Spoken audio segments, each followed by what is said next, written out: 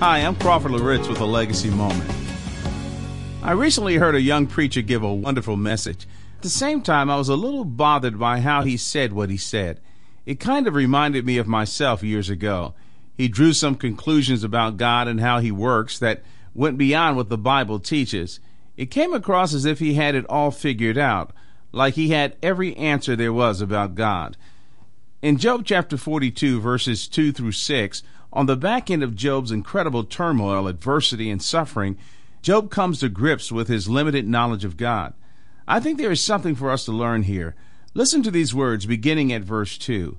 I know that you can do all things, and that no purpose of yours can be thwarted. I have declared that which I did not understand, things too wonderful for me, which I did not know. Hear now, and I will speak. I will ask you, and you instruct me. I have heard of you by hearing of the ear, but now my eyes see you. Therefore I retract, and I repent in dust and ashes. I want to draw out three perspectives from these words. Number one, God is in charge. Job says, I don't understand things. I talk more than I really know, but I acquiesce. I surrender. You're in charge. Number two, we will never know all that there is to know about God, even in heaven. Then thirdly, what we know about God should produce repentance and humility, not arrogance and pride. Well, here's what I want you to remember today.